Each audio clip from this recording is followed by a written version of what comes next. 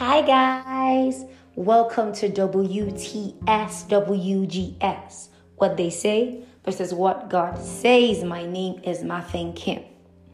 Today we're going to be talking about something really interesting titled Choose Your Heart: Comfort, Pleasure, and Addiction.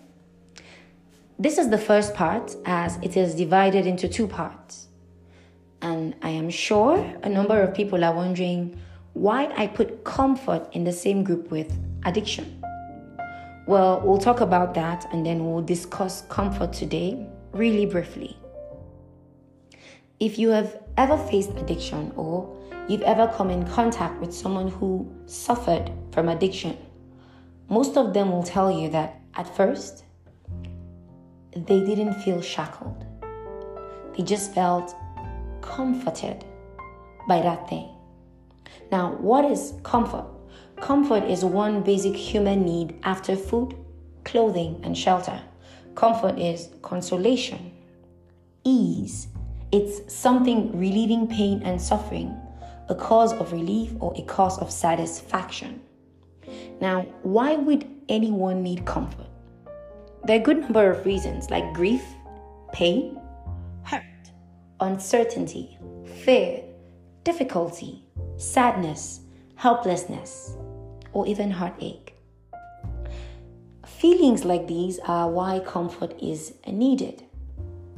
Comfort keeps one sane, right? Now, as necessary as comfort is, not everything that offers comfort is beneficial to a believer. For some people, it's just the company of loved ones. It makes them feel comforted. For others, it's food. There's something now called comfort food. Some just want a hug.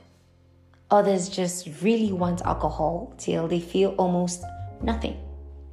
There's no way to deal with these things. There's no textbook case for it. But you must know that some things that can comfort you will in the long run take more away from you than what they're offering.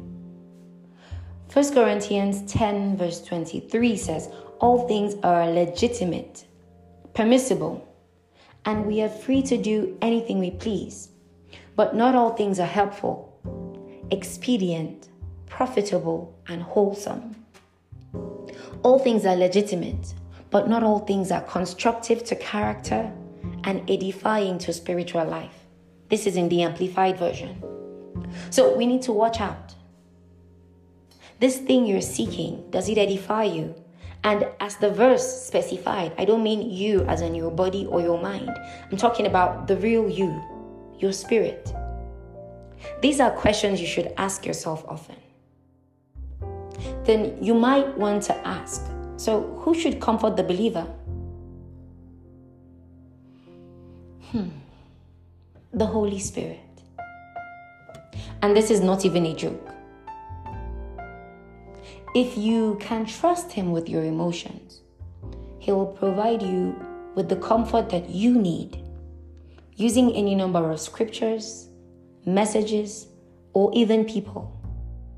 Your emotions don't have to be out of control, and they do not have to control you.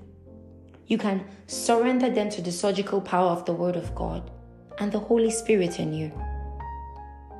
John 14:16 says, and I will pray the Father, and He shall give you another comforter, that He may abide with you forever. Verse 17 says, the Spirit of truth, whom the world cannot receive, because it seeth Him not, neither knoweth Him, but ye know Him, for He dwelleth with you and shall be in you. I will not leave you comfortless. I will come to you. Praise God. So it's not like God is out to punish you. No, He has said it in His word. He said He will not leave us comfortless.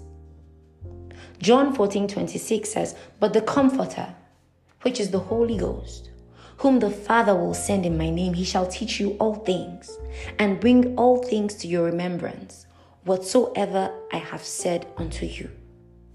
Then John 15:26 in the Amplified says, but when the Comforter, Counselor, Helper, Advocate, Intercessor, strengthener, standby, comes, whom I will send to you from the Father. The Spirit of truth who comes proceeds from the Father. He himself will testify regarding me. The Holy Spirit can be all these things to us and more. Comforter, counselor, helper, advocate, intercessor, strengthener, and standby. Thank you, Jesus. So we're not short of options. One other comfort available to you as a child of God is the Word of God, the Word that never fails. Romans 15:4 says, "For whatsoever things were written aforetime were written for our learning, that we through patience and comfort of the Scripture might have hope." The Amplified Version puts it this way. It says, "For whatever was thus written in former days was written for our instruction, that by our steadfast and patient endurance and the encouragement drawn from the Scripture, we might hold fast and cherish hope." So if anything should be our comfort, it should be the Word of God. Seek comfort in God through the Holy Spirit in you, and seek comfort in the Scriptures. You know, the interesting thing about comfort is that it leads to pleasure. So whatever you seek comfort from, you get pleasure from. Such that you don't only seek it out to feel comforted anymore. You do it because you enjoy it. Now, this can go both ways. If you seek comfort from God, that's what you'll get pleasure from. You will seek His presence. You will cherish His presence. It will be ever dear to you. But if you seek comfort from what the Bible calls the fashion of this world, that is where you will seek pleasure from. You will always want more of it. And note that the Bible says concerning that fashion is that it passeth away, that the arm of flesh shall fail, and that only those who trust in the Lord shall renew their strength. They will run and not grow weary. They will soar and not fail. Glory to God. If you follow the world system, you might have a little crisis with your conscience. But ultimately, you will win over it in the guise that you're not addicted to it now. And it's not that bad. This is why you need to be careful. Because stage 1 is comfort. Stage 2 is pleasure. And stage 3 is addiction. David did something really spectacular in the Old Testament. In 1 Samuel chapter 30 verses 1 to 6. David and his men returned from being turned away by the Philistines, from going to war with them against Israel, only to discover that Ziklag, their home at that time, had been ransacked and burned down, with all their wives and children taken captive and their properties looted. His men, who had previously been loyal to him up until that point, began to talk of stoning him. Verse 6 said, "And David was greatly distressed, for the people spake of stoning him, because the soul of the people was grieved, every man for his son and for his daughters.